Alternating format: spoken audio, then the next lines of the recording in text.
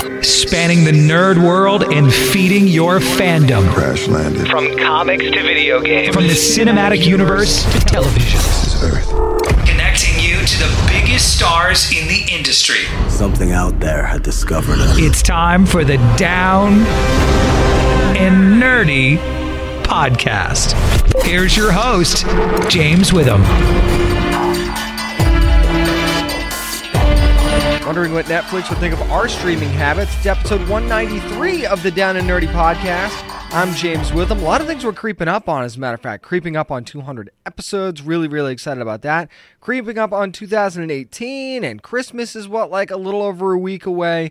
So happy you decided to spend part of your holiday with me. As a matter of fact, going to have a friend of ours back on the show. That's right, Zack Kaplan, who's the writer, of Eclipse and now Port of Earth, which is his new book that's out. Going to have to ask him about that. Going to ask a bunch of other stuff, too. I will preface this. We'll ask him about Star Wars, of course.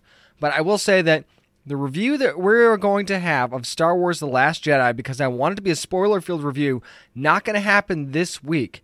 Probably going to be next week or the week after that. I will keep you posted. Make sure you're following us on social media, facebook.com/downandnerdy and @downandnerdy757 on Twitter. I'll try and post an update of which show our review, or should I say my review, of Star Wars The Last Jedi will be. I will let you know about that. Plenty to come on this week's show, including more comics. That's right, what we're reading next on the Down and Nerdy podcast. Hey, this is Blair Redford from The Gifted, and you are listening to the Down and Nerdy podcast. Pull out that long box, fire up the laptop or the tablet, whatever you're reading on this week. It's time for what we're reading once again, diving into the pages this week of The Flash, number 36, from DC Comics, with the great Joshua Williamson, Howard Porter on the art, Hi-Fi doing the color, Steve Wands on the letters, and Barry Kitson with an amazing cover. And you see right there on the cover, no spoiler here, that one of the rogues has died. Now, I say that because if you know the Flash history at all, could be anybody, right? So, and the rogues are in Iron Heights, too. So this does take place in Iron Heights, and Barry's kind of been reassigned there. If you haven't been reading The Flash, he's kind of been reassigned there, and he's almost like a crime scene organizer, if you will. Make sure everything's kosher for when the police get there, sort of thing. So, it's a different role for him. But we very much get back to the CSI Barry, the scientist Barry, in this issue, and I think that that's really cool. Now, I will say that when you do find out which one of the rogues is dead, they do explain it a little bit. You don't necessarily know all the circumstances, but you'll know who it is. They'll give you the information on that, even the relationship with the Flash, too, actually, they will give you that. So, You do get a little bit, but you don't get everything in this first issue, but you get enough to certainly want to keep reading and be interested. I'm just going to get this out of the way now. The art by Howard Porter throughout is amazing, and as a matter of fact, one of the best parts about it, I thought, was there is a part of this book where Barry is talking to one of the prisoners that is very much a part of the early Flash arc in Rebirth. That is all I will tell you. That could be anybody, right? So that's not a spoiler either. This is a character that it's not an easy conversation to have. And maybe you can read into that whatever you will. But the interaction there and the art by Howard Porter, I think, really sells what Joshua Williamson is writing there. It was such an important part of not just that book, but of this complete arc from issue 1 all the way up here to 36 entirely. This was a huge moment in this book, I thought, and maybe this is something that we'll get to explore more going forward, but I thought that was a really cool part of the book.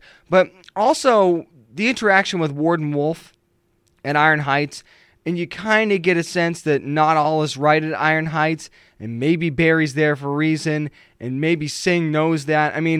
There's a whole lot going on other than the fact that one of the rogues is dead in this issue, and we also get to see Barry again, really struggling with his own personal demons here. That's kind of been a theme of this book, and one of my favorite themes of the Flash book is that this is a flawed Barry, and this is a Barry that's very much dealing, like I said, with his own demons. So I'm glad that they're just sticking with that theme. And I will say this. You kind of get that internal monologue by Barry, and he's kind of narrating it for you, and you know that something's coming, right? You just know, and they even hint to that in the narration that something is coming. When you see what it is, you're just going to be like, oh, really? But in a good way. And that's exactly how I reacted. And then once you see that, and I'm really trying to be spoiler-free here, so bear with me. You take that a step further, and you see the last couple of pages of this book, and it was one of those moments where, wow, if this happens, that's going to be incredible, and I can't wait to see Barry's reaction to this. It's just one of those moments that I keep having when I'm reading The Flash. Oh, it's been one of my favorite books in Rebirth from the beginning, and it continues to be because it has these wow moments that are, I mean, we're on issue 36 now, and I'm getting this wow moment. And it's capitalizing on its past issues, which any good arc should do up to a point. I mean, you always want to be able to have new readers jump in, but all good arcs should always capitalize on where they've already been, and this very much does that. But at the same time, I feel like as a new reader, you might be able to jump in here. You will definitely be a little lost, okay? I'm not going to lie to you. You'd be a little lost here, but it actually tells you in the book which issues to go back and read if you're lost. So great job by the editing team there of DC Comics. This is a pull for me. It will continue to be a pull for me. I love what Joshua Williamson's doing. I love the art by Howard Porter. The Flash just keeps being consistent, and that's one of the things that I love so much about it. Let's head to Aftershock Comics. I haven't done an Aftershock book on the show in a while, so how about Monstro Mechanica #1, written by and co-created by Paul Aller. Chris Evenhuis does the art, also a co-creator there as well. Sorry, Chris, if I butchered your name. Jan Wagers does the colors, and Paul Aller also doing the letters as he does from time to time. This is a book that's kind of following Leonardo da Vinci, the early years of Leonardo da Vinci, I should say. And he has a apprentice named Isabel. And one of the main themes about this book actually is the politics of the Catholic Church in the 15th century. I mean, you're talking about the Papal States, Medici, Pope Sixtus IV, all of that stuff. So, but there is one thing that kind of stands out, and you see this in the cover, so again, not a spoiler. We have this, for lack of a better term, I guess, robot that has been built by Da Vinci that is kind of part of his, support. It's supposed to be protection or muscle, if you were. And it's an invention, and we've seen Aftershock do this before, kind of take historical figures and take a different angle with their story and actually have them do something a little bit different. And they're doing that here with Leonardo da Vinci. It's almost like Leonardo the badass kind of thing. But there's something not quite right in Da Vinci's world. And he knows that he's kind of a wanted man, and he's kind of going about his business in, I would say, a very reckless manner. And it's very interesting, the relationship between he and his apprentice, Isabel, because Isabel is very much a woman outside of her time, and I will leave it at that. And you can find out what's going on with her once you read the issue. It's not eye-popping necessarily, but if you understand the time that they're living in, it would certainly have been a big deal then, I guess is the best way that I could put it. And her relationship with this mechanical object, I guess you could say, and how her and Da Vinci view it differently, is also an interesting theme of this book. And it's one that I'm glad that they're exploring, and hopefully that is a theme going forward. But we find out something that Isabel is doing with the Monstro Mechanica, I guess is the best way you could call it, take the title right there, that is maybe a little bit dangerous. So maybe she's, you could make an argument that she's the reckless one, but then you see why she's doing it, and you go, maybe that's a good idea after all, which is kind of the thought that I was left with. I will say this, though. As I'm reading this book, and it starts off with a bang, by the way, a lot of good action, and a lot of great art in this book as well, so we have 2 good books this week as far as art's concerned. I will say, though, that the way that you jump into this book, I almost feel like I did miss an issue. I feel like this book could have been better served with some sort of a setup issue for issue #1, or maybe even have a 0 issue that sets the stage a little bit, because there were points where I felt like maybe I was a little lost in this book, and maybe that's my problem. Maybe you won't feel that way when you read the book, and it's not necessarily a huge criticism, because it certainly was a good read, but at the same time, there were moments where I definitely felt lost, where I was like, well, my focus was here, now you're pulling me here, now you're pulling me here. It wasn't jerky necessarily, but I wish the flow was just a tad bit better. I do love the way that Paul Aller writes the Da Vinci character and taking him out of context like that. I really do like that. And I do like how the tension of the era is presented as well. But at the same time, I would have liked to seen a little bit more setup and a little bit more of a direction of, okay, this is where we're going for sure. And I guess you kind of get that a little bit. I just wish it was a little bit clearer. You know what I mean? So I will give this book right now a pickup. I was kind of going back and forth on this. I'm certainly interested in the direction that it's going, especially I'm actually more interested in what's going to be happening with Isabel than Da Vinci, and I'm not sure that that's necessarily a bad thing, because she was a character that I kind of gravitated to the most. I found the most interest in her, and maybe it was because, Da Vinci was so out of context, and this is early Da Vinci, so maybe it was that, but every time she was on the page, I was paying very, very close attention and to what she was doing. So I have a feeling that she's going to be a very interesting part of where the story is going, and she might end up actually being the lead of this story at some point. That's just a guess on my part, so we'll see where it goes. This is a pickup for me. Let me know what you think of Monstro Mechanica. Tweet at DownandNerdy757 either of the books this week and let me know what you think. It's going to do it for what we're reading. Up next, we'll dive into a couple of fall finales. It's This Week in Geektainment on the Down and Nerdy podcast. Hey, this is B.D. Wong from Gotham on Fox, and you're listening to the Down and Nerdy podcast. It's Christmas time, but it's also fall finale time for a lot of your favorite shows and my favorite shows as well. So I thought This Week in Geektainment, I'm going to do probably one of the best nights in television. 2 fall finales that happened on the same night. We're talking about Lucifer and The Gifted, which happened on Fox on Monday. 2 of the most consistently good shows on TV right now, and maybe the strongest night of nerd TV that we actually have. So both going to be spoiler-filled from here on out, and we'll go in order. Go ahead and talk about Lucifer. And one thing I will say about Lucifer is that the show has been good even without consistently focusing on the Sinner Man arc that they've had. I mean, I know they did the last couple of weeks, but it seemed like they'd kind of gotten away from it as a whole, really, in the last several episodes before these last 2. And it's not that I didn't notice, I did, but it didn't bother me because there was so much other good content that was going on, and the relationship between, Chloe and Lucifer, still how that's going, and everything that was going on with Charlotte. It was almost like, well, it's okay that we're not focusing completely on the Sinner Man. And then we found out who the Sinner Man was, but there was always something about Tom Welling's character, even from the beginning, that I was like, you know what?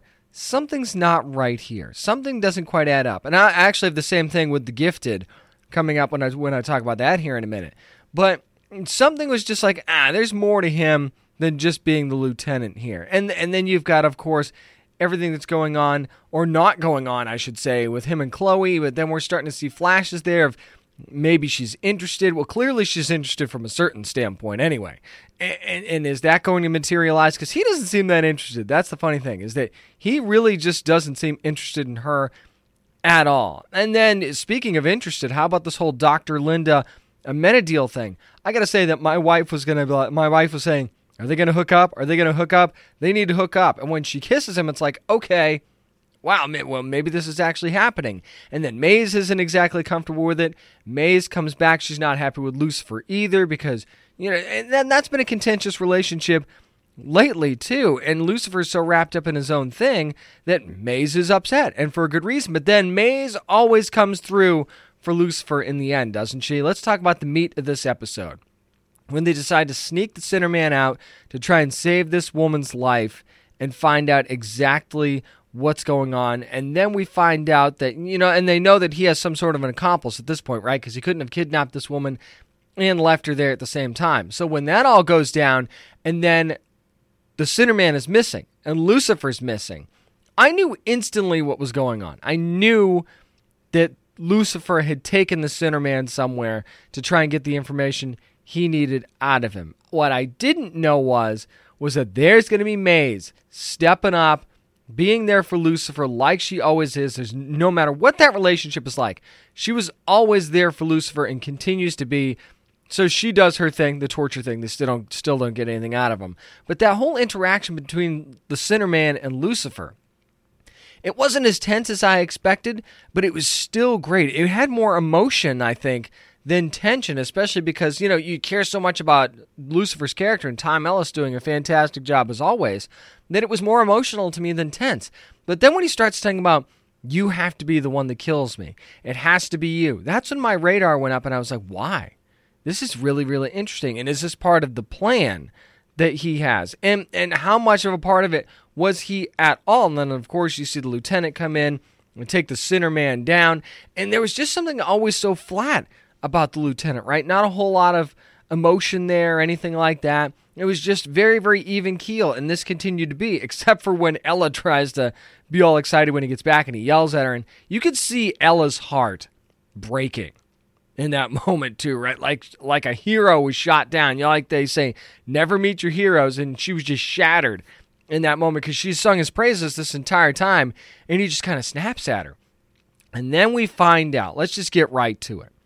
We find out that Tom Welling is actually Kane, and my jaw dropped to the floor. I knew that, I actually thought maybe he's going to end up being Gabriel, right? I mean, if you're familiar with Lucifer Comics. And I still think that Gabriel should be brought in at some point. But when he said Kane, I'm thinking, Joe Henderson, Ildy, you are some beautiful, beautiful people. The Lucifer Writers Room, bravo, because what a great choice and what a compelling second half of the season this is going to be. When you've got Kane and Lucifer, but again, he's very much Tom Welling is very much it's baseline right now, isn't it? I'm waiting for the one extreme or the other. Now that we know that this is Kane, and now that we know what we're dealing with here on the show, I'm waiting for that extreme one way or the other to see which way it goes. I cannot wait to see what's going to happen in the second half of the season for Lucifer. Before I move on to The Gifted, I also want to talk about one of my other favorite stories right now is Charlotte Richards and what they're doing with her. And especially when she had to watch Trixie in this past episode, I thought that was fantastic. And it was actually Trixie that's trying to get her dad, Detective Douche. I cannot not call him Detective Douche, by the way. I am sorry, Kevin. I know that you're not that guy, but that still makes me laugh, so I can't not call Dan that. So Detective Douche and Charlotte, Trixie trying to bring them together, which I think was great. And she actually bonds with Trixie, and Trixie kind of gets Charlotte to want to talk to her kids. And Charlotte's the DA now. She's really trying to turn over a new leaf. It's just interesting for me. And I know that she's not Mom anymore. I know it's a completely different character, like Trisha told me at San Diego Comic-Con this past year. But you can't help but see there's still some transition there. And she still has to atone for everything that Mom did when she was Charlotte, even though that wasn't really her that was doing it. So it's just very compelling what they have going on with her. And Lucifer continues to be one of the best written and consistent shows on television. Then you go to the next hour after that, and you're talking about The Gifted, which has also been such a stellar, consistent show for Fox. And it's funny because you have a DC property, albeit Vertigo, and a Marvel property right next to each other, and they work so, so well. And you're looking at everything that's going on with Trask and everybody being kidnapped. Again, spoiler-filled from here on out. And everybody that was kidnapped and is at Trask, and everybody's being experimented on. But then, of course, you know, it's going to be Andy and Lauren. They want to experiment on the Strucker kids, and it gets really, really tense. Nice wink and a nod to Wolverine, too, with the adamantium and another Easter egg that was in there. Bravo. I like that by the writers. Very subtle, but very, very appropriate. So they want them to use their power, demonstrate it so they can measure it in some way, and then we find out that they're doing that because they're trying to put an end to the, quote, mutant problem once and for all, and they think that they can harness this power to do that. Now, what really bummed me out in this was that you kind of felt like a death was coming, but you didn't know who it was going to be, and then it ends up being Dreamer, who gets shot by the Doctor, and well, it's funny because I asked Blair Redford about the love triangle, and there goes that. Right? I mean, that's clearly not an issue anymore. There's no more triangle because it's kind of turned into what, more of like a flat line now, or a greater than or less than symbol because you've got one line that's completely out of the triangle. Too soon? I don't know. But I mean, I'm going to miss Streamer because I loved her as a character. I thought that she was great. And I mean, talk about a very important team member to lose too for the Mutant Underground. So that was a really tense scene. And Lauren taking the death very, very hard, basically saying, you know, she died for nothing. And it's funny because Andy has become more of the level-headed one. He kept them from leveling that building before they got captured, and now he's trying to comfort his sister, and it seems like the sister is the one that's falling apart. It's interesting how now, in a time of crisis, that relationship has kind of shifted a little bit. So I think that that's very cool, and I'm interested to see, as the second half of the season goes on, if that trend continues or if we see that kind of level off a little bit more. The other thing that I absolutely loved was when the Strucker parents went to confront Jace Turner at his home with his wife. And to me, that was a tense scene. Because, and you understand both sides of the argument, I guess you could kind of say. You could kind of, who comes in with a gun to somebody else's home. But I loved when Mrs. Strucker said, look, you came to my house with a gun, and I was terrified when you came into my house looking for my kids, and you could see Jace Turner's wife, her expression change. And I think it was really in that moment where everything changed, and everybody's fighting for their kids in a different way. That's what I love, and the different perspectives that come in. And that's the one other thing that The Gifted makes you do. It makes you debate either internally to yourself or externally to other people that watch the show and your nerd friends of the different kind of perspectives and the different sides in this. Which side are you on? But without being political, too. And that's the thing that I love about this show is that it's not overly political. And that's easily a mistake that the writers could make, is to do that with the show. But it's not. It's very subtle, and it strikes more debate within the show than anything else. Because you could see, just like Reed Strucker said, he's like, I can see in your eyes, Agent Turner, that you're a decent man. And you could tell that he is, because then what does he do? He goes to Sentinel Services, and he says, I want all these prisoners now. What you're doing is not right. So, he is a good man. He is convinced. And when we had Kobe Bell on the show, he kind of hinted to that. He's saying, look, he's a good man, but he has to do some bad things sometimes, and we'll see that conflict come in. So I love that we finally got to see that come to fruition. We'd seen you've seen in facial expressions him agonize over certain things, but it was never one of those things where he took action, and it finally did. But then, almost like the justification for everything, right? And Esme, from the beginning, even before she started pulling her little games, I looked at her character and I thought, okay, something here about her isn't right. And at first, I thought she was going to be one of the moles that was put in there from that project through Trask for Sentinel Services. I thought she was a mole. Turns out, not so much. She has 2 other twin sister mutants that were captured. She actually did have family in there. And her powers as a telepath got cranked up to 11 because she started this ultimate massacre. And if you saw the show, you saw it. I mean, I can't. I mean, it was uncomfortable to watch at times. Just watching her just get into everybody's minds and either gun down the agents with another agent or have the agents gun themselves down and getting people to blow themselves up.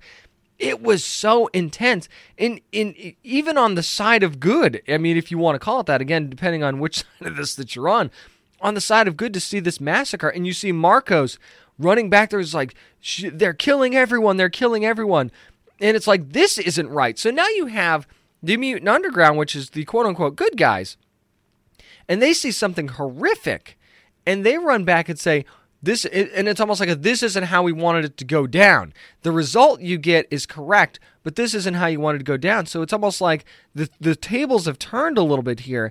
And how do you think that's going to work out? Right now, I'm wondering, everything that Esme did, maybe she goes back to the Mutant Underground and says, "Hey, I gave you results. Here's our people. They're back. Maybe now we're going to get a power struggle between Esme and Thunderbird." That is very, very possible. The John Pratt star, Blair Redford, who we just had on the show, is going to be in a power struggle with Esme now. Because you have that. I mean, that was the argument, right? Before they even went to try and save anybody, between the Strucker family and Polaris and and Eclipse and all these other mutants, was that, hey, look, at what point do we show strength here? At what point do we have to be a little bit more aggressive? And then Esme takes that to another level of aggression and does this, and clearly, I would say, crosses a line, right? So maybe there are others in the Mutant Underground that feel the same way and are going to see these results, and we could see a power struggle. And we also heard a couple times, there are no enemies in this room, talking about the Mutant Underground. Well, the infighting might start now after this, and I'll be very curious to see who takes whose side here, And now that most of Sentinel Services has been gunned down, where do they go from here? And where's Agent Turner's head right now after seeing his friends get gunned down, after being confronted in his home, after he himself taking damage as well? Where's his head going to be at? Is he going to be gung-ho against going after the mutants again? Or is he going to see another side to this? So his reaction to this is also just as important, I think, as anything else going forward. And bravo to the Gifted, and the writer's room especially, for just doing such a fantastic job throughout this first half of the season with creating this debate and creating a very good, compelling story and giving every character that we see on a regular basis their due, giving them their spot, giving them their spotlight, giving them a storyline to focus on, but being able to meld it back together so seamlessly, because it could easily be choppy, right? Easily be choppy to put all this stuff together. But they've done it, and kudos to them. And when this show comes back, that's going to be one of the first shows that I watch when it comes back, because I want to see what happens in the fallout from the massacre at Trask. That's going to do it for this week in Geektainment and Fox's Monday lineup with Lucifer and the Gifted. Up next, some nerd news to get to before the holidays on the Down and Nerdy podcast.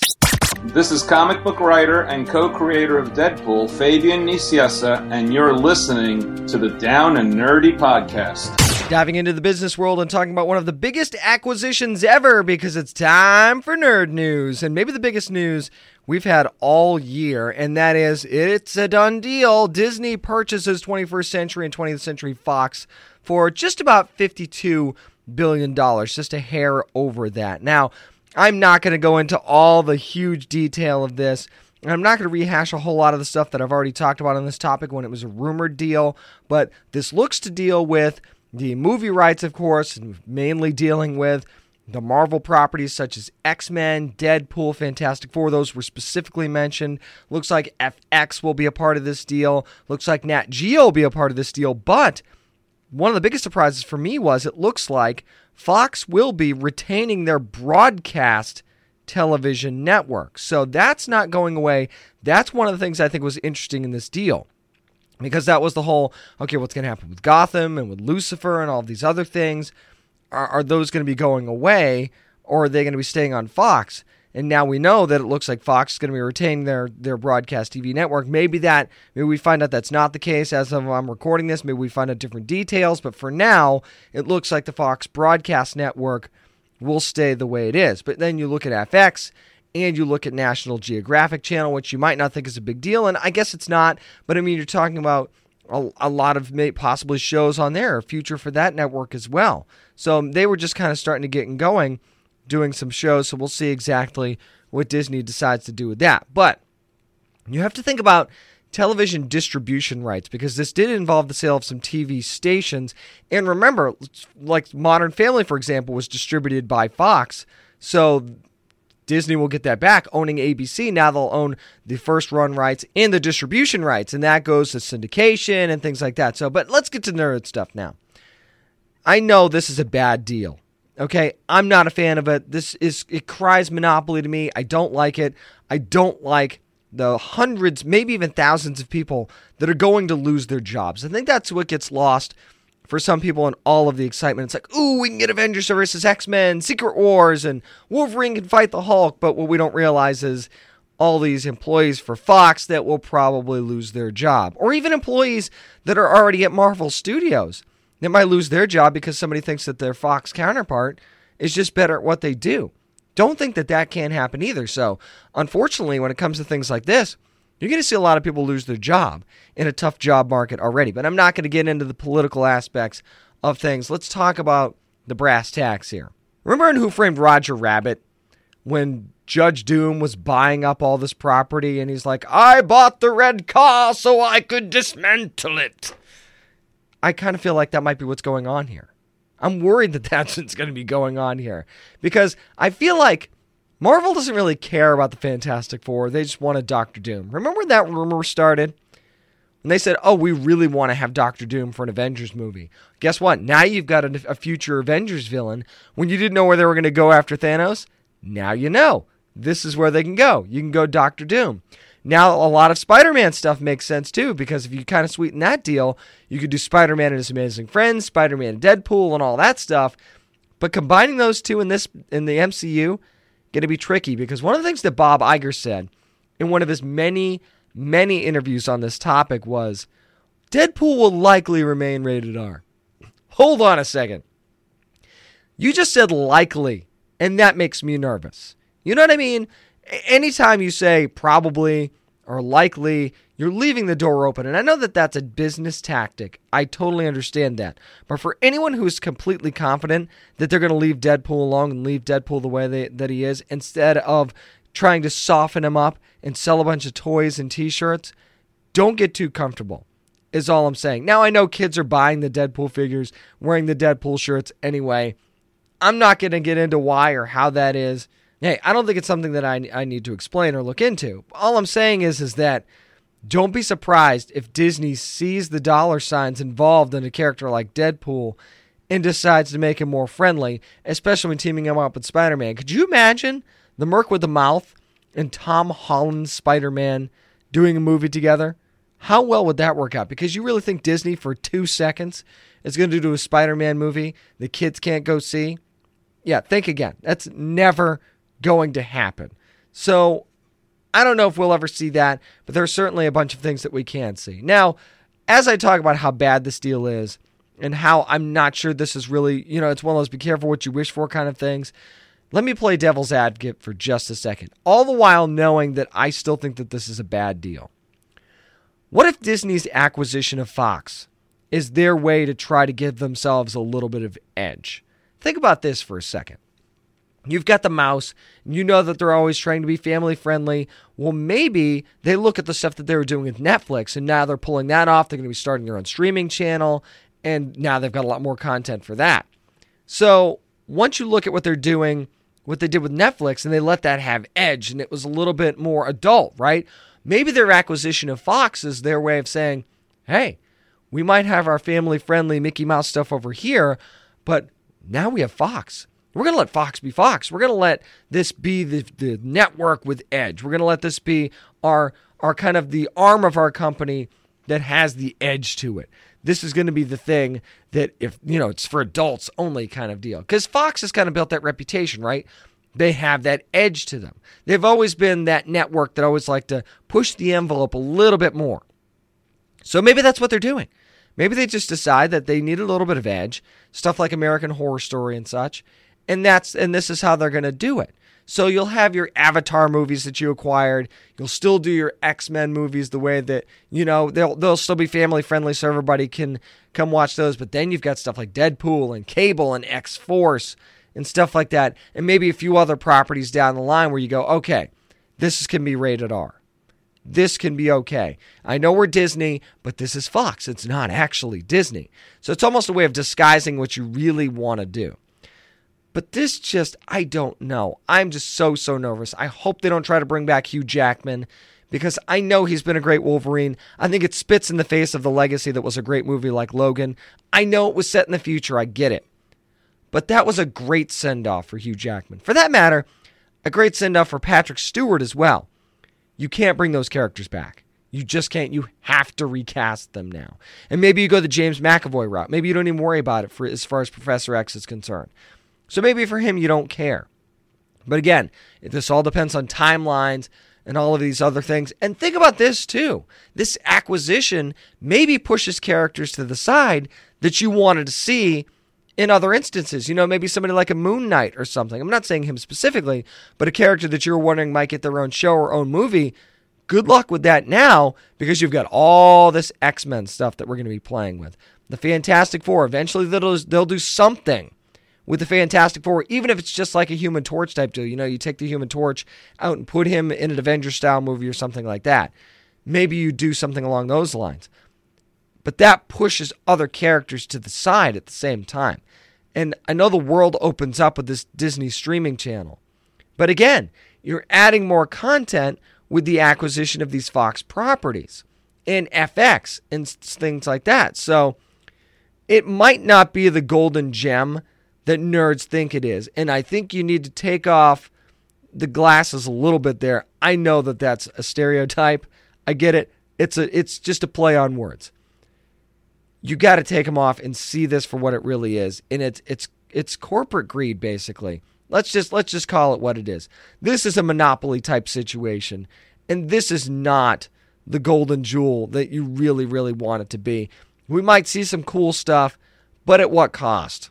That's the thing that bugs me the most. You're going to see some cool things, but at what cost? And now Disney owning a piece of Hulu, and they're basically hell-bent on bringing down Netflix. That's basically what it is now. Is it out of spite because Netflix wouldn't sell to Disney? I don't know what the deal is, but keep in mind things that are already done by Disney behind the scenes that you might not know about. And I know that a lot of companies do that as well. But again, careful what you wish for, because this might not be the great thing that you think it is. And this goes way beyond Marvel properties. Think about all of the other movies that are a part of this deal that might not get made now or might get pushed to the side and may never see the light of day because of this. So rejoice in all things X-Men and all things Marvel that might come from this, and the fact that Disney now has Avatar. But think about it 4 or 5 years down the road when you're not seeing certain things that you might have seen if Fox had never sold to Disney. Moving right along, because there's other news to talk about this week and a couple things that caught my eye. How about the fact that She-Ra is going to be coming to Netflix, according to Deadline, in a series, and guess who's going to be doing it? Noelle Stevenson of Lumberjanes fame is actually going to be at the helm. And this is a quote directly from the Deadline story. It says it's going to celebrate female friendship and empowerment with a warrior princess tailor-made for today. That could mean anything. And it was the only part that scares me is tailor-made for today, because I don't necessarily want this to be a modern thing. I hope that they keep She-Ra exactly in the setting that it, not necessarily like dead on to the animated series from the 80s or anything like that. Not what I'm saying. I just hope this isn't one of those things where it tries to be grounded and modern and they do a complete 180 and try and do something really screwy and different. I want a legit She-Ra series. That's exactly what I want. As far as who could play She-Ra, I mean, I know that there's a laundry list. Nothing that comes to me off the top of my head. If you've got casting ideas, tweet me at DownandNerdy757 on Twitter. Tweet the show.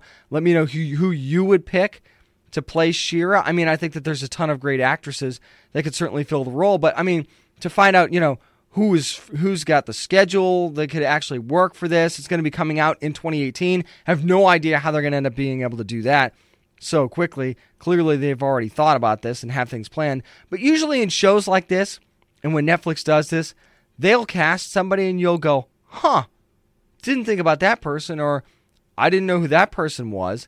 It's going to be one of those things, I think. I think this is going to be an almost unknown that gets cast in the role of She-Ra.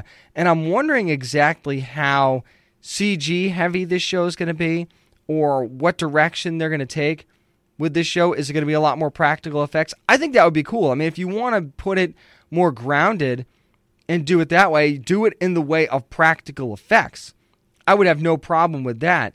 And maybe it'll look a little bit different. I'm okay with that. I know Netflix is not afraid to spend money. I mean, look at Altered Carbon. Clearly, they're going to be spending a lot of money on that. So I'm just hoping that we get a true adaptation here, and this isn't one of those things where Netflix tries to be super, super creative and do something totally different like a modern world setting. I doubt that that's what it's going to be, but it was that last line in that quote that really scared me. So we'll just have to see what happens. Something that's also going to be coming from Netflix is going to be The Witcher. Of course, this is according to Variety. They acquired the rights back in May. Lauren Schmidt-Hisrich is going to be the showrunner of the series. Of course, worked on Daredevil and The Defenders, so that's a legit pedigree right there. This is going to pertain more to the novels than it will be to the game, apparently, but of course there's going to be some overlap. The novel's been around since the 90s, if you're not familiar with that, so it's not like there's a lack of content there to focus on. One thing that we don't know as of right now is which Witcher they're going, or Witchers they're going to focus on. I know that Geralt seems to be the default that everyone would want to see because of the video games and everything like that, but not really known. So it's hard to talk about casting here to know where you would go with casting because you're not even sure who they're focusing on right now. So maybe that's something that we'll revisit in a future show. But I mean, you're talking about enhanced monster hunters here. I mean, these Witchers are a big deal if you're not familiar with the video game series or the novels. This is a perfect kind of fantasy world for Netflix to adapt, and I think this is the kind of thing that Netflix has wanted to do a little bit more. So I love the fact that The Witcher is going to be coming to Netflix, and I think that, again, they're not afraid to spend money, so I know visually this is going to be very, very striking. I can't wait to see what Netflix is going to be doing with The Witcher. And now, there was no specific date set for this, but if Sheer is coming out in 2018, I'm guessing The Witcher would probably be coming out in 2018 as well. We're also assuming, though, that these are also going to be live action, because that wasn't specified either. In either case, maybe that's been updated since, again. But this has not necessarily been set in stone that these are live action adaptations. It could be an anime type thing, like Castlevania was. Maybe it is live action. Maybe they'll do an animated version that's not like an anime style. Who knows? I mean, no matter what they do, I'm down for this. I think that both are a great idea and something that I think is very timely and something I'd really like to see. If you've listened to this show at all, if you follow the show on social media or follow me on social media, you know that I've said, hey, where's Dick Tracy?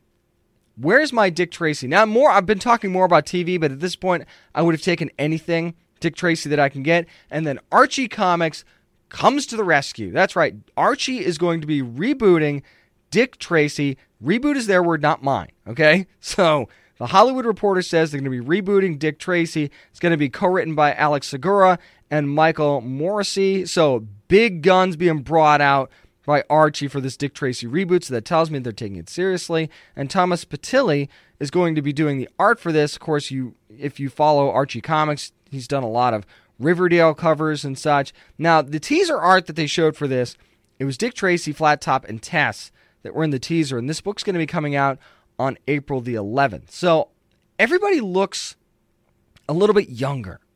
That's one thing I will say. So this is kind of the trend that Archie does with certain licensed characters, is that they'll give us a younger approach to it. I don't hate that idea. I don't hate having a younger Dick Tracy series, maybe the beginnings of Dick Tracy, maybe not the very, very beginning, but at least almost like still a somewhat green Dick Tracy who's still figuring out who his foes are and still finding his way around the city and kind of getting his feet wet and stuff like that. Maybe that would be a cool thing to do. But if they dive right in with an experienced Dick Tracy, don't care about that either. What I would like to see is more of a deep dive into some of these villains. You know, with like Big Boy and Flat Top and Mumbles and stuff like that. And there's a ton of other villains that you could do here. If you remember the comic strip that's been around forever, since the 30s. So it's not like there's a lack of stories to be told here. And I mean, if you're doing this in comics, and of course it's probably going to be a monthly, I mean, you could go forever on this. I think Dick Tracy is one of those detective series that could really, really work and be a great seller in the comics world. And I think that Archie Comics obviously feels the same way, and that's why they've decided to bring it back. I'm just very interested to see what kind of an age range we're talking about for Dick Tracy here. The creative teams seem to be really, really excited to do this and have been big fans for a while. So that's why I want somebody that's been a fan of Dick Tracy's to be on these books. And it looks like that's exactly what I'm getting. So having Dick Tracy back in any form of media, I'll take it. And maybe if this comic series is successful, maybe a reboot movie or TV series will actually happen. I would scream like a little girl if that happened. I'm not even going to lie to you guys right now. That's going to do it for Nerd News this week. Up next, going to chat with our buddy Zack Kaplan about his book, Port of Earth. Heck of a lot more, too. That's up next on the Down and Nerdy podcast. Hey, this is Matt Hawkins. I'm a writer primarily, but also the president of Top Cow, and you're listening to the Down and Nerdy podcast. This is definitely a familiar name if you're a fan of this show. We're so excited that not only does he have Eclipse going, but he has a brand new comic that issue 2 just came out this past week called Port of Earth. It's our buddy writer Zack Kaplan. Zack, what's up, man? Hey, man, how you doing? Pretty good. I mean, you started out so strong with Eclipse, which is great, and now you're doing something that I feel is very different from that in Port of Earth. So kind of compare the two series a little bit, and tonally, what do you feel is the biggest difference between the two? Yeah, they are different. I mean, they're both sci-fi, they both have. You asked me to compare them, and now I'm I'm like, well, here's what they have in common.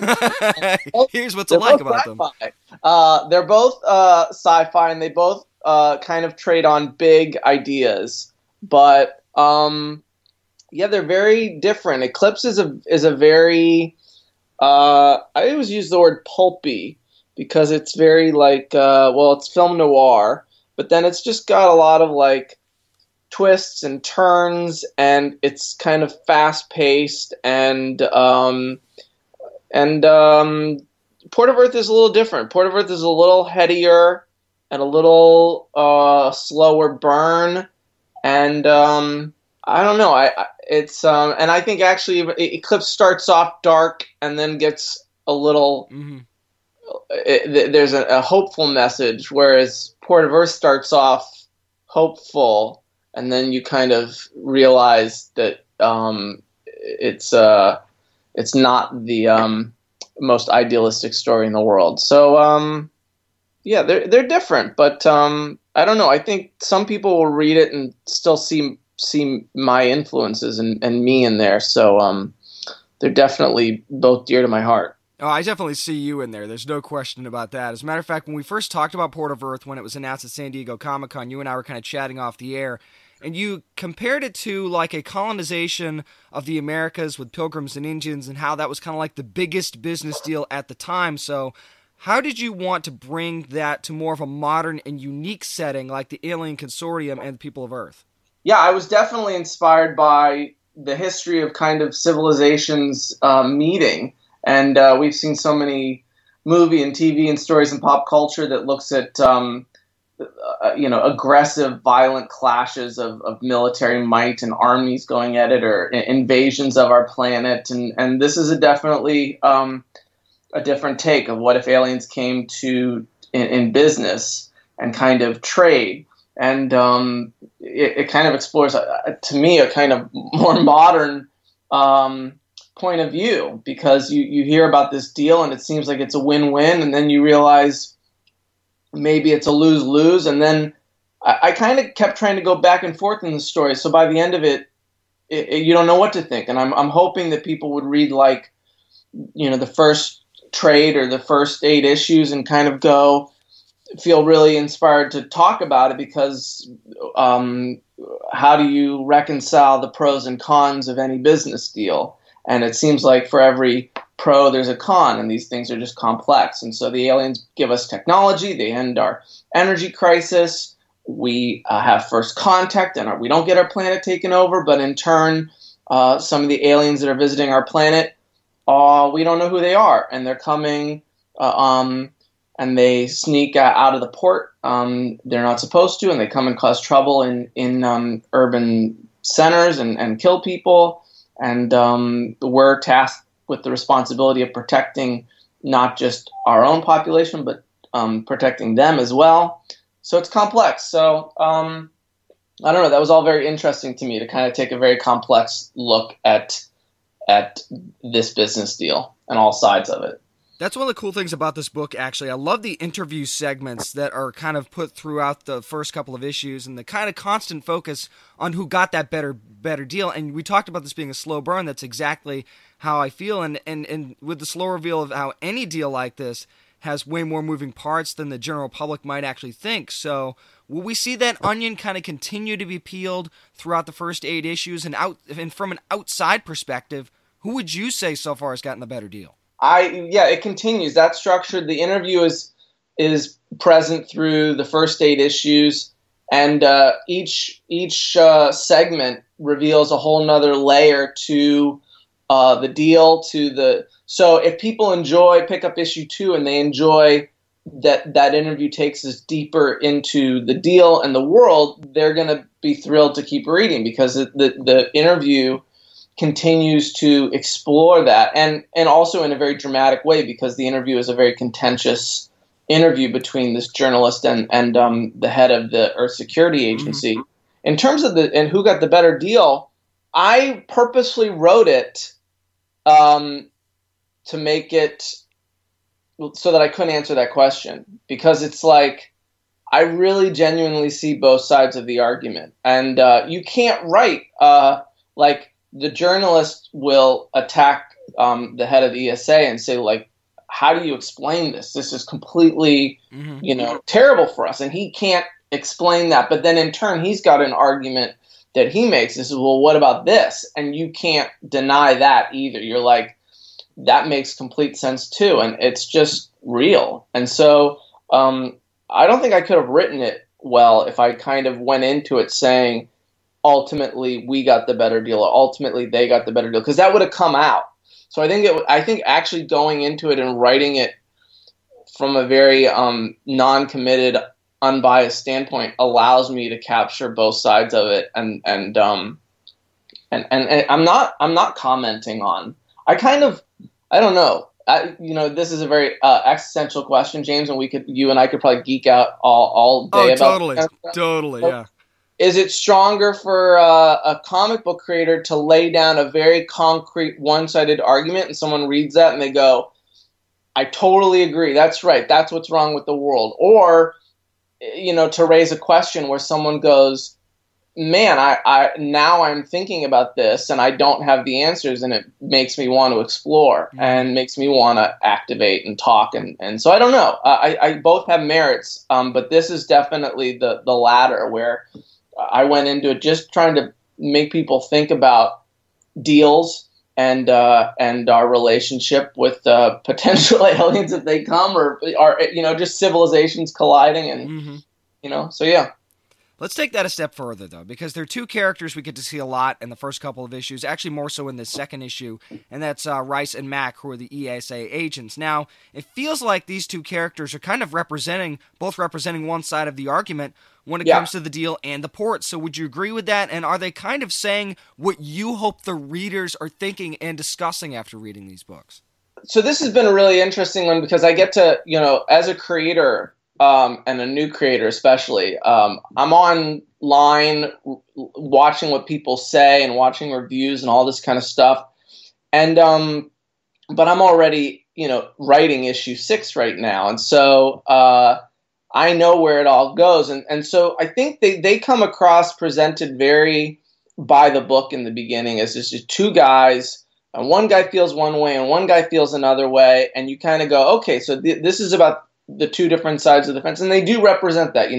Rice is a very by-the-book protocol kind of guy, and his point of view is we enforce the deal, we keep the peace, we protect aliens and humans alike. And the other guy is saying, if an alien breaks the rules and comes here and they are giving me any reason to think they're a threat, I'm going to put them down. And that's kind of the two lines, but that story takes a turn, and it's a slow burn again. So something major happens at the end of the first arc in issue 4, and then the second arc kind of takes these two characters and really flips it on its head and creates a whole nother conversation about how we feel about this situation. And so, I think right now, these two characters are meant to be just a setup of who they are, and kind of just very much the status quo of these agents and the kind of dilemmas that they face and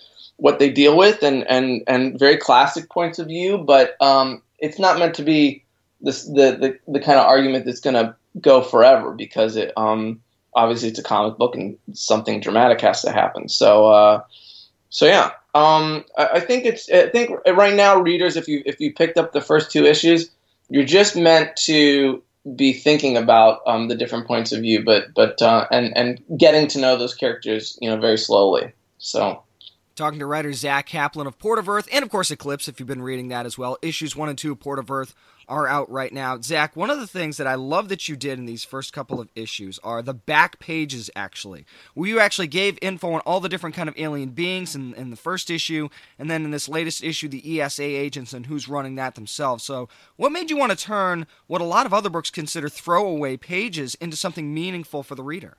Well, I don't know. I just know that I appreciate back matter, and when I pick up an issue and then I read it and then I get to the back and there's more to it, and if I've enjoyed the comic, I just enjoy that. And so it's just something I like as a fan. And some are, so it's just when I get the chance to do it, I like to do it. And I like to just try to go a little bit deeper and just share a little bit more about the world. And so one thing we did with the back matter in the first 2 issues is we kind of shared the Earth Security Agency's database. You kind of get a little more information about the aliens and about the ESA and the way they operate. And it's not meant to be anything super revealing. It's not like there's a secret Easter egg in there that's gonna blow the lid off the whole series. But it's just there to kind of give people a little more depth and world. So it's just something I like to do. I like reading that stuff. So I did too. I actually thought it was really good insight into the series, and it made me kind of get into it even more, honestly. Great. Well, that's what it's meant there for. Your job has been done. Well done, Zach. Awesome. Now, speaking of which, man, you've been very lucky with artists on your first 2 books, so kind of talk about what Andrew Muti brings to the table, especially in this issue with that alien reveal and all the action sequences we see. Yeah, I mean, the first issue is really set up, but this is, I don't think there's any action in issue 1, but Andrea's, he's done a lot of action, everything from Rebels to Star Wars to Aliens. I mean, he's been doing comics for 20 plus years, and so he does action really well. It's dynamic, it's fast paced. I think that people will pick up issue 2. And here's what people's experience will be for issue 2. You'll open and find that interview, and you'll be really excited by the depth of the politics. And then you get to the last, the story pages, and it's a breeze because Andrea really knows how to draw suspense and then to draw action. And so, it's great. And I mean, one of the reasons I chose him is that he knows sci-fi. He captures like a very fluid, textured kind of feel to it. And yeah, it's just a really cool style. It's a very, his style's got a lot of emotion to it, I find. So, yeah, I've been spoiled rotten with artists, and for new projects, I definitely have. I definitely am. It's like going out with really attractive girls for your first couple dates or something. I don't know yeah. Yeah, you've had 10s in your first 2 books, Zach. That doesn't happen to every first-time writer, you know. Like, dude, you don't always get 10s, and I'm like, but I got 10s before. It's I got spoiled rotten. Well, now your hand is stamped, right? So every book from here on out, I mean, you should be able to pretty much call your shot. 2 10s on your resume. So. I would be nice. But it's like.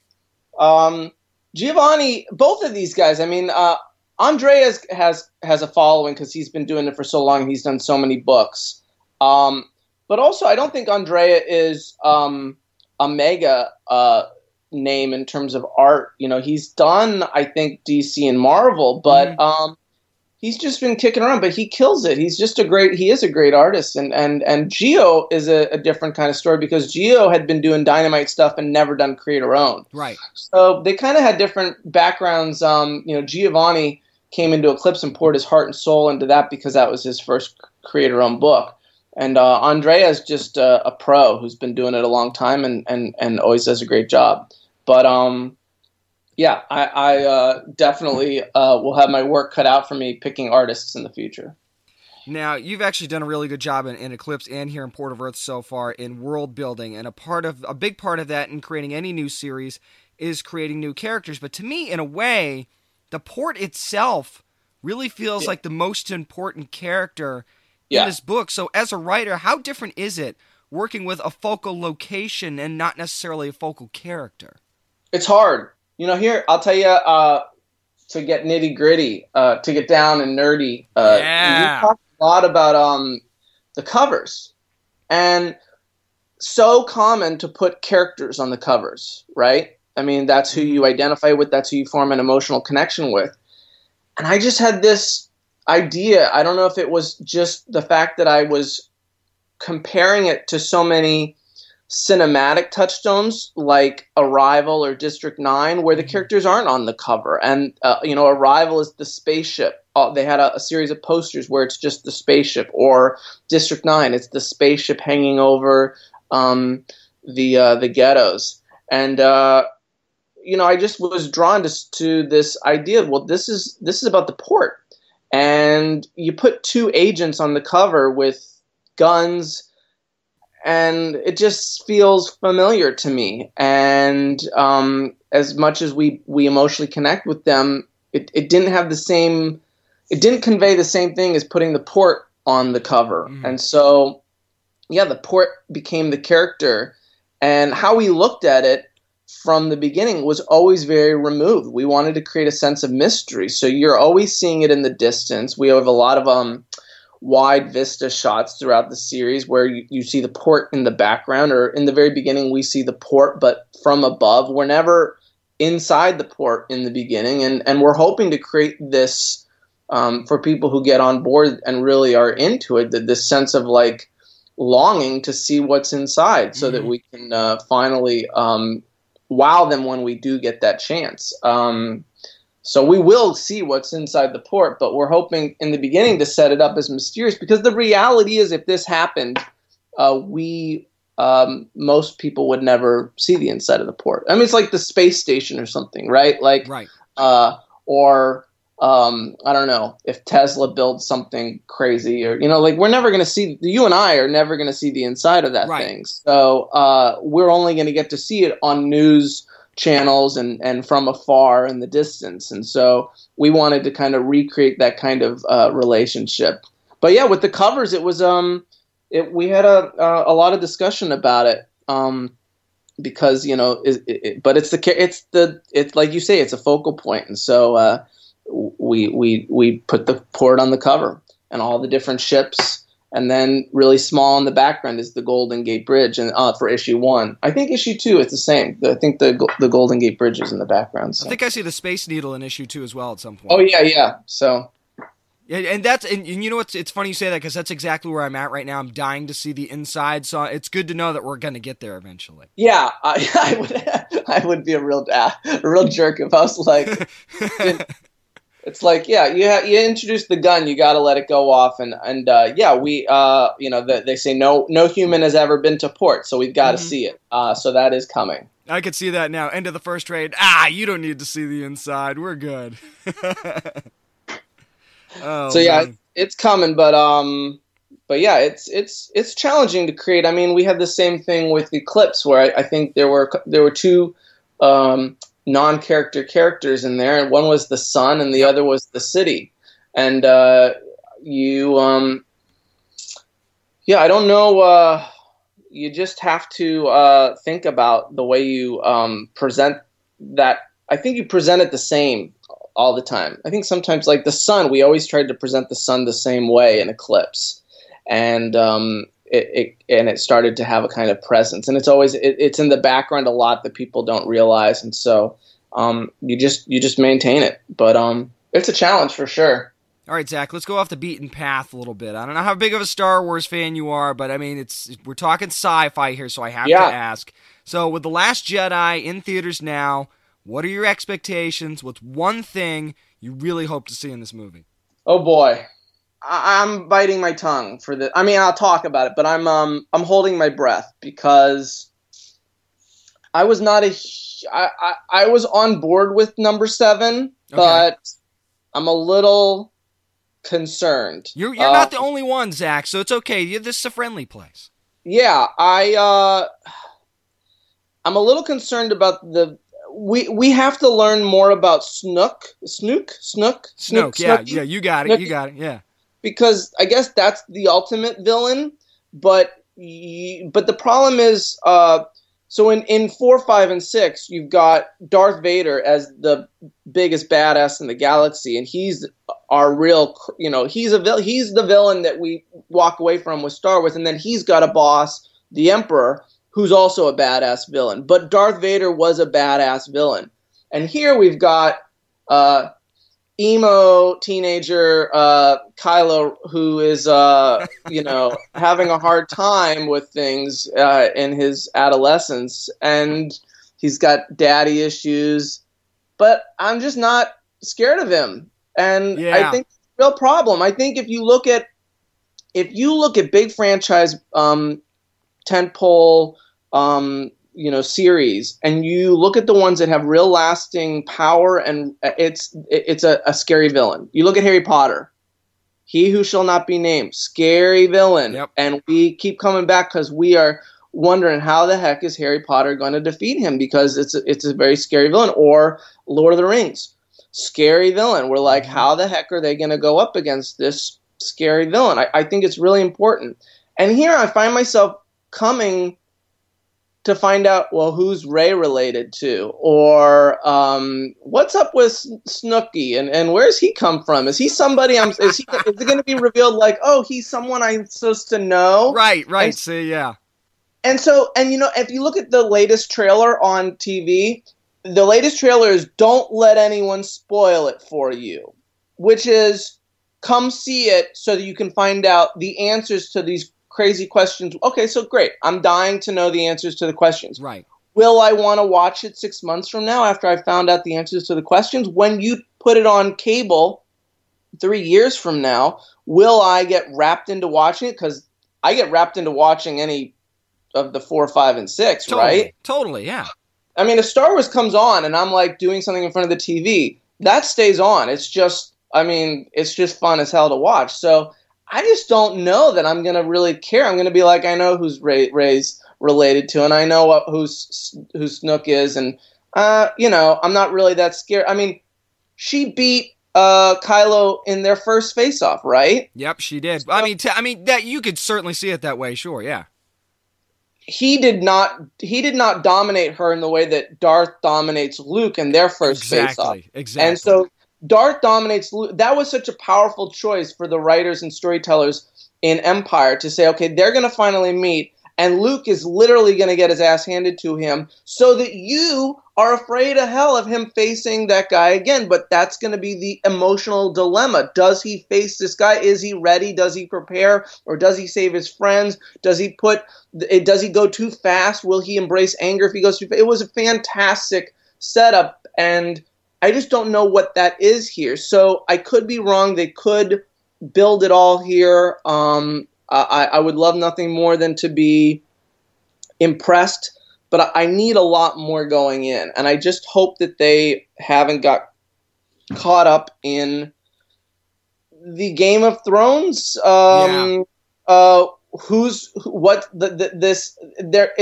a movie. It's not an episode. Right. And I feel like episodic television has creeped into filmmaking so much that it's all about these serialized reveals and these secrets, and that's not enough to sustain a movie. And I worry that Star Wars, the whole canon, is going to be transformed into these annual episodes where we're just like, who's he, who's she, what's she related to?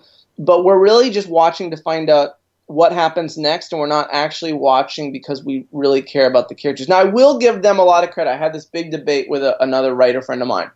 Rey is a great character. Totally, yeah. They have done and Finn is a good character. Yes. And so they've created some good characters, and I want to like them, and I want to see them tested. So it's not about them. It's just about the dilemmas that they're setting up and the villains that they're setting up. I hope they pull it together. I would love nothing more than to walk out and go, 7 was set up and 8 delivered, and I can't wait to see 9. I hope. But when Kylo Ren's first impression was a badass one and his second one was a galactic hissy fit, that's the one thing that got me a little bit nervous about him. And your point of not being scared of him, I'm not either. And that's and I actually liked Force Awakens. I didn't love it, but I liked it. I liked it a pretty good amount. It was fun, and I felt like it reset things back to the way they should be in the Star Wars universe, and that's why I liked it. But in this one now, I understand why people didn't like Force Awakens, but in this one now, it's setting me up now in 8 for, okay, now you need to give me something. And I think that was kind of part of your point is, now I'm expecting something that I hope they deliver on. Yeah. But it's not a good situation for a storyteller to be behind the eight ball going into a series. I mean, when you watch episode 4, and after they blow up the spoiler alert, they blow up the Death Star. After they blow up the Death Star, and Darth Vader senses Luke, and if this continues, Luke and Darth are going to have to go at it. That's not behind the eight ball. That's exactly where you want the audience. You see Luke sensing Darth, you see Darth sensing Luke, and you're like, oh boy, they're going to go at it. Who's going to win? Whereas they're behind the eight ball now. They have to set up that. So I don't know. We'll see. But it's hard. It's hard stuff. So I'm also really confused by the whole new trilogy that Rian Johnson's getting. Yeah. It's in another galaxy? He's saying it has absolutely nothing to do with the current canon. So they could go anywhere with this. I don't know if that includes the books or not, because if it doesn't include the books, then there's a ton of stories that they can tell. But not a whole lot, but certainly enough. But is it going to be compelling enough? That's my problem. Yeah, I don't have any problem with another Star Wars trilogy. I love that idea. And I don't mind new characters and new conflict and it could be 50 years in the future or 50 years in the past. It could be, you look at Game of Thrones, right? So Game of Thrones wants to do a spinoff. Great. I love Game of Thrones. I'll watch the spinoff.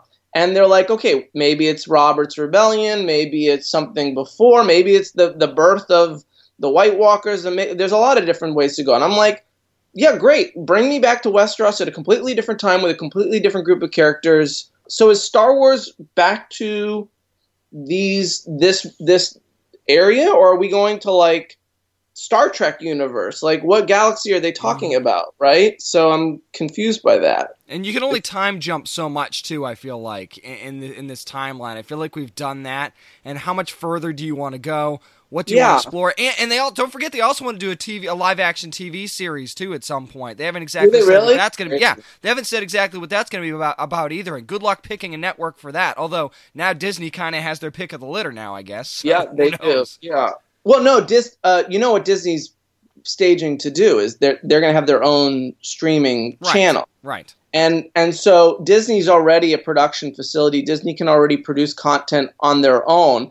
Disney doesn't actually have, they own ABC, they own channels, but they pulled all of their content off of Netflix because they're going to they're going to put their own Netflix out there. So basically you're going to have your Netflix, your Hulu, your Amazon Prime, and your Disney streaming channel. Those will be the 4 big ones. Don't forget your DC Comics streaming channel, too. That one's coming. You're going to have to add a 4th, yep. That'll be your 5th after Disney. Yep, no, you're right. You're right. That would be 5. Yeah. So that's the game now. But it's all very interesting. It's good. Look, people are freaking out online about Disney buying Fox.